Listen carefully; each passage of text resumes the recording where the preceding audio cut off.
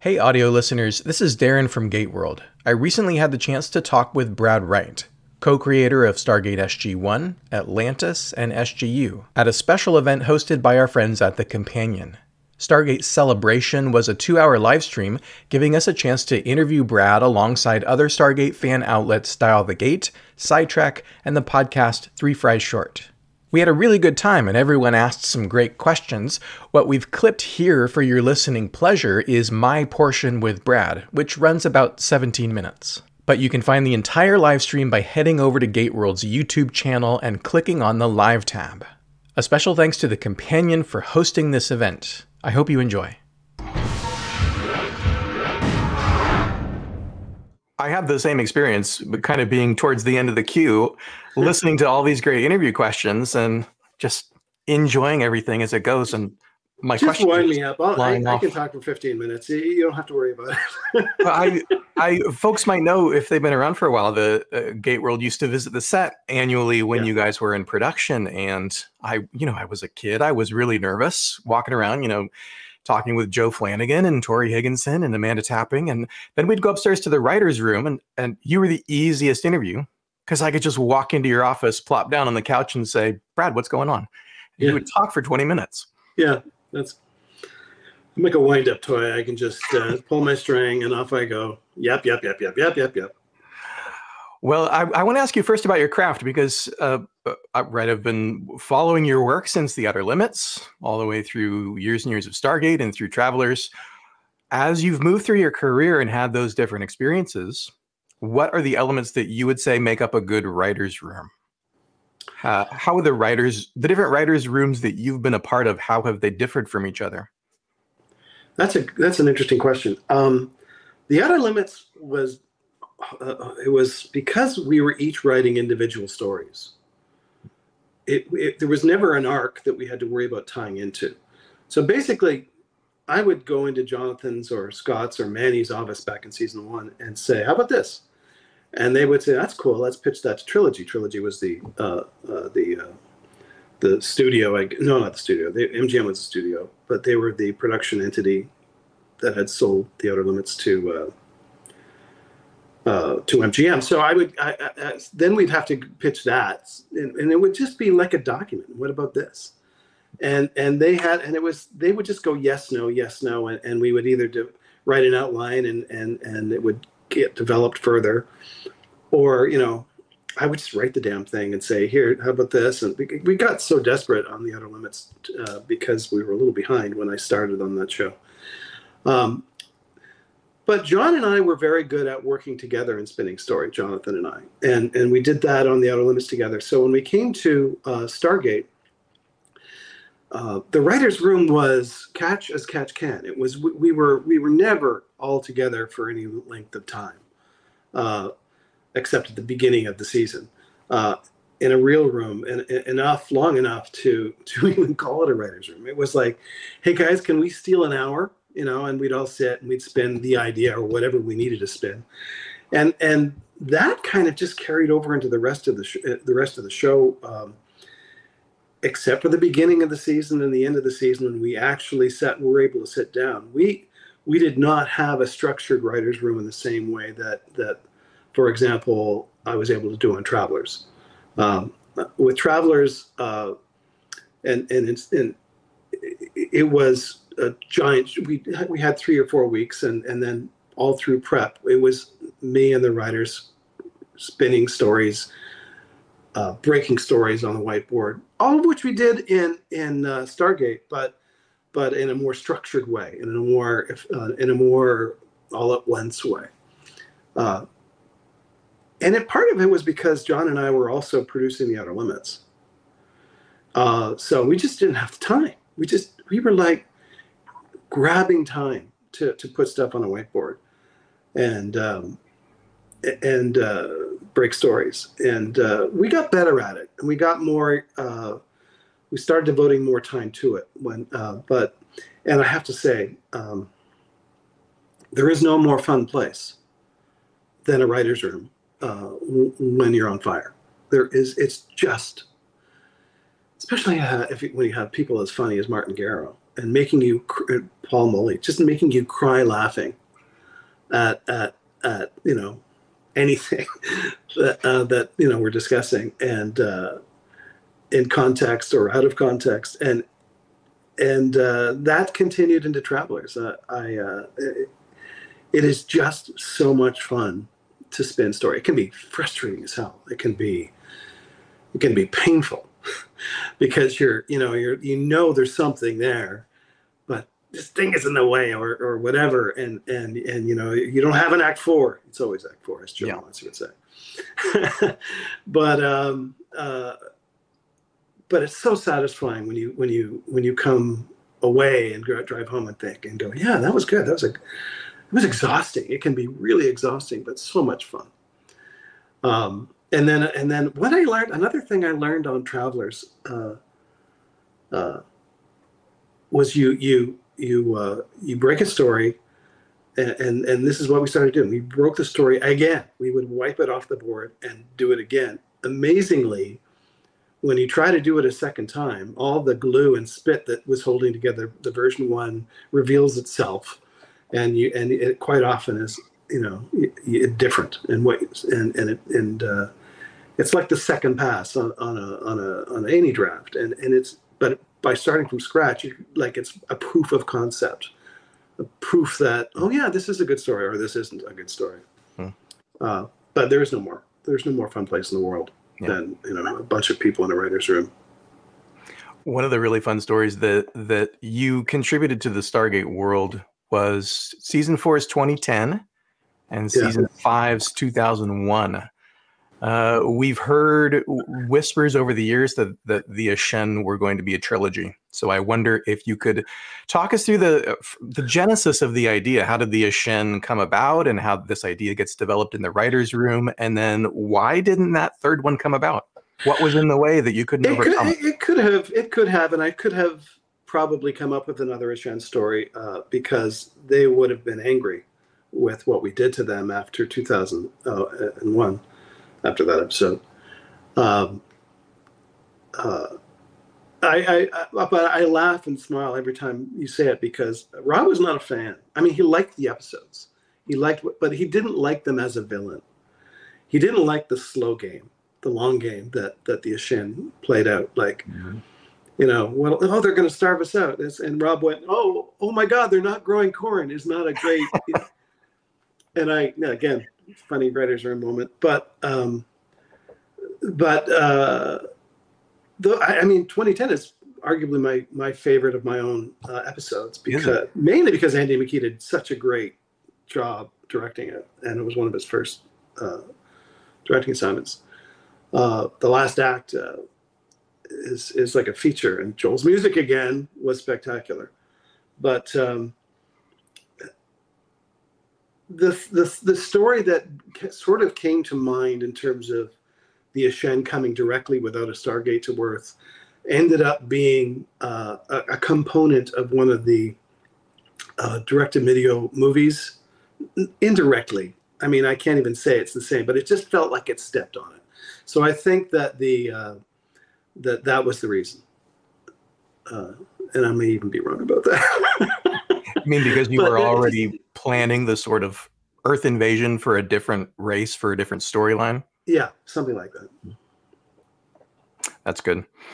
One of the things that I do on GateWorld is we sort of think of ourselves as chronicling the history of the show, the history of production, which is why I ask all these sort of backward-looking questions.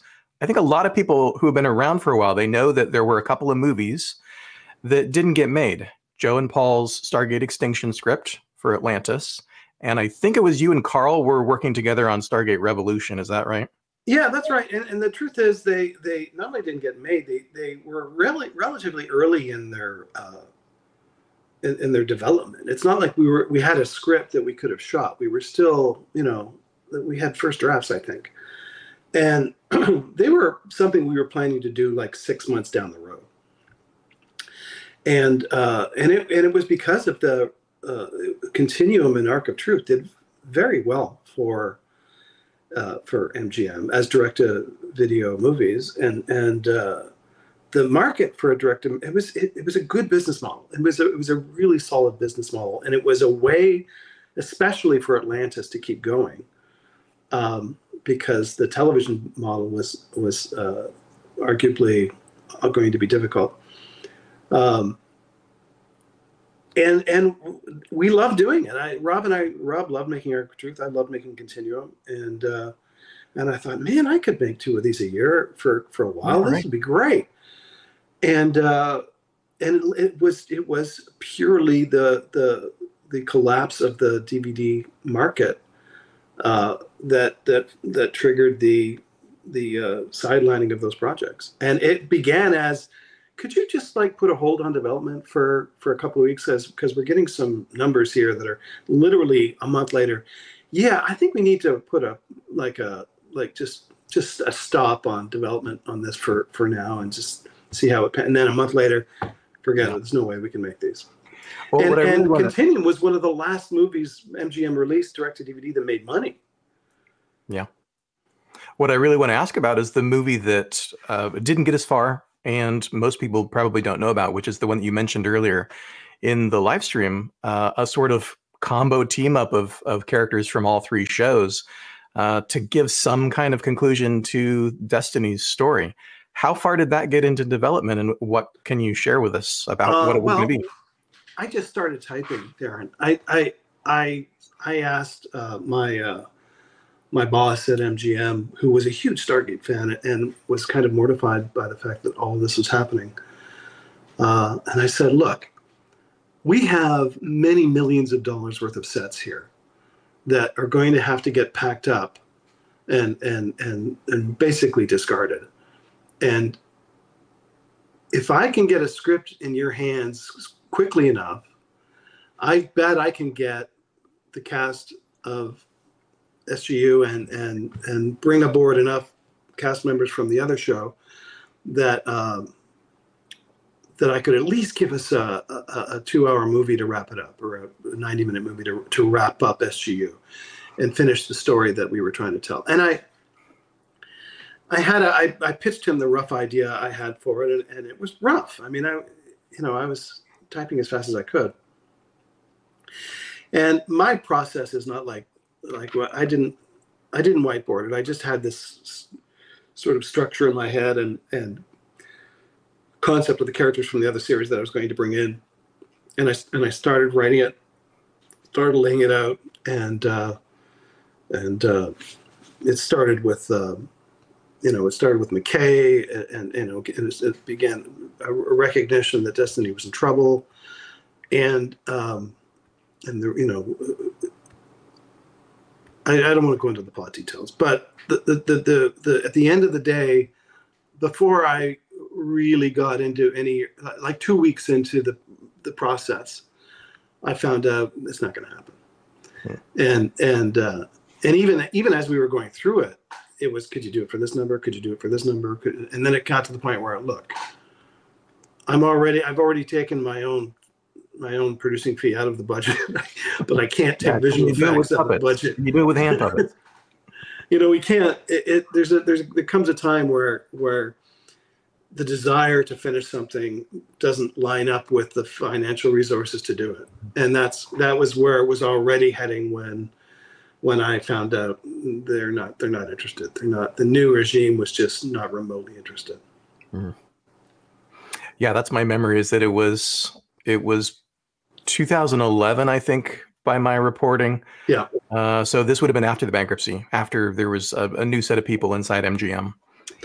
Yes, it was. I was writing, but we had left the sets up out of the hope that we could do that, and we funded it with. I can't remember how we funded it. We had an underage that season, and the truth is, it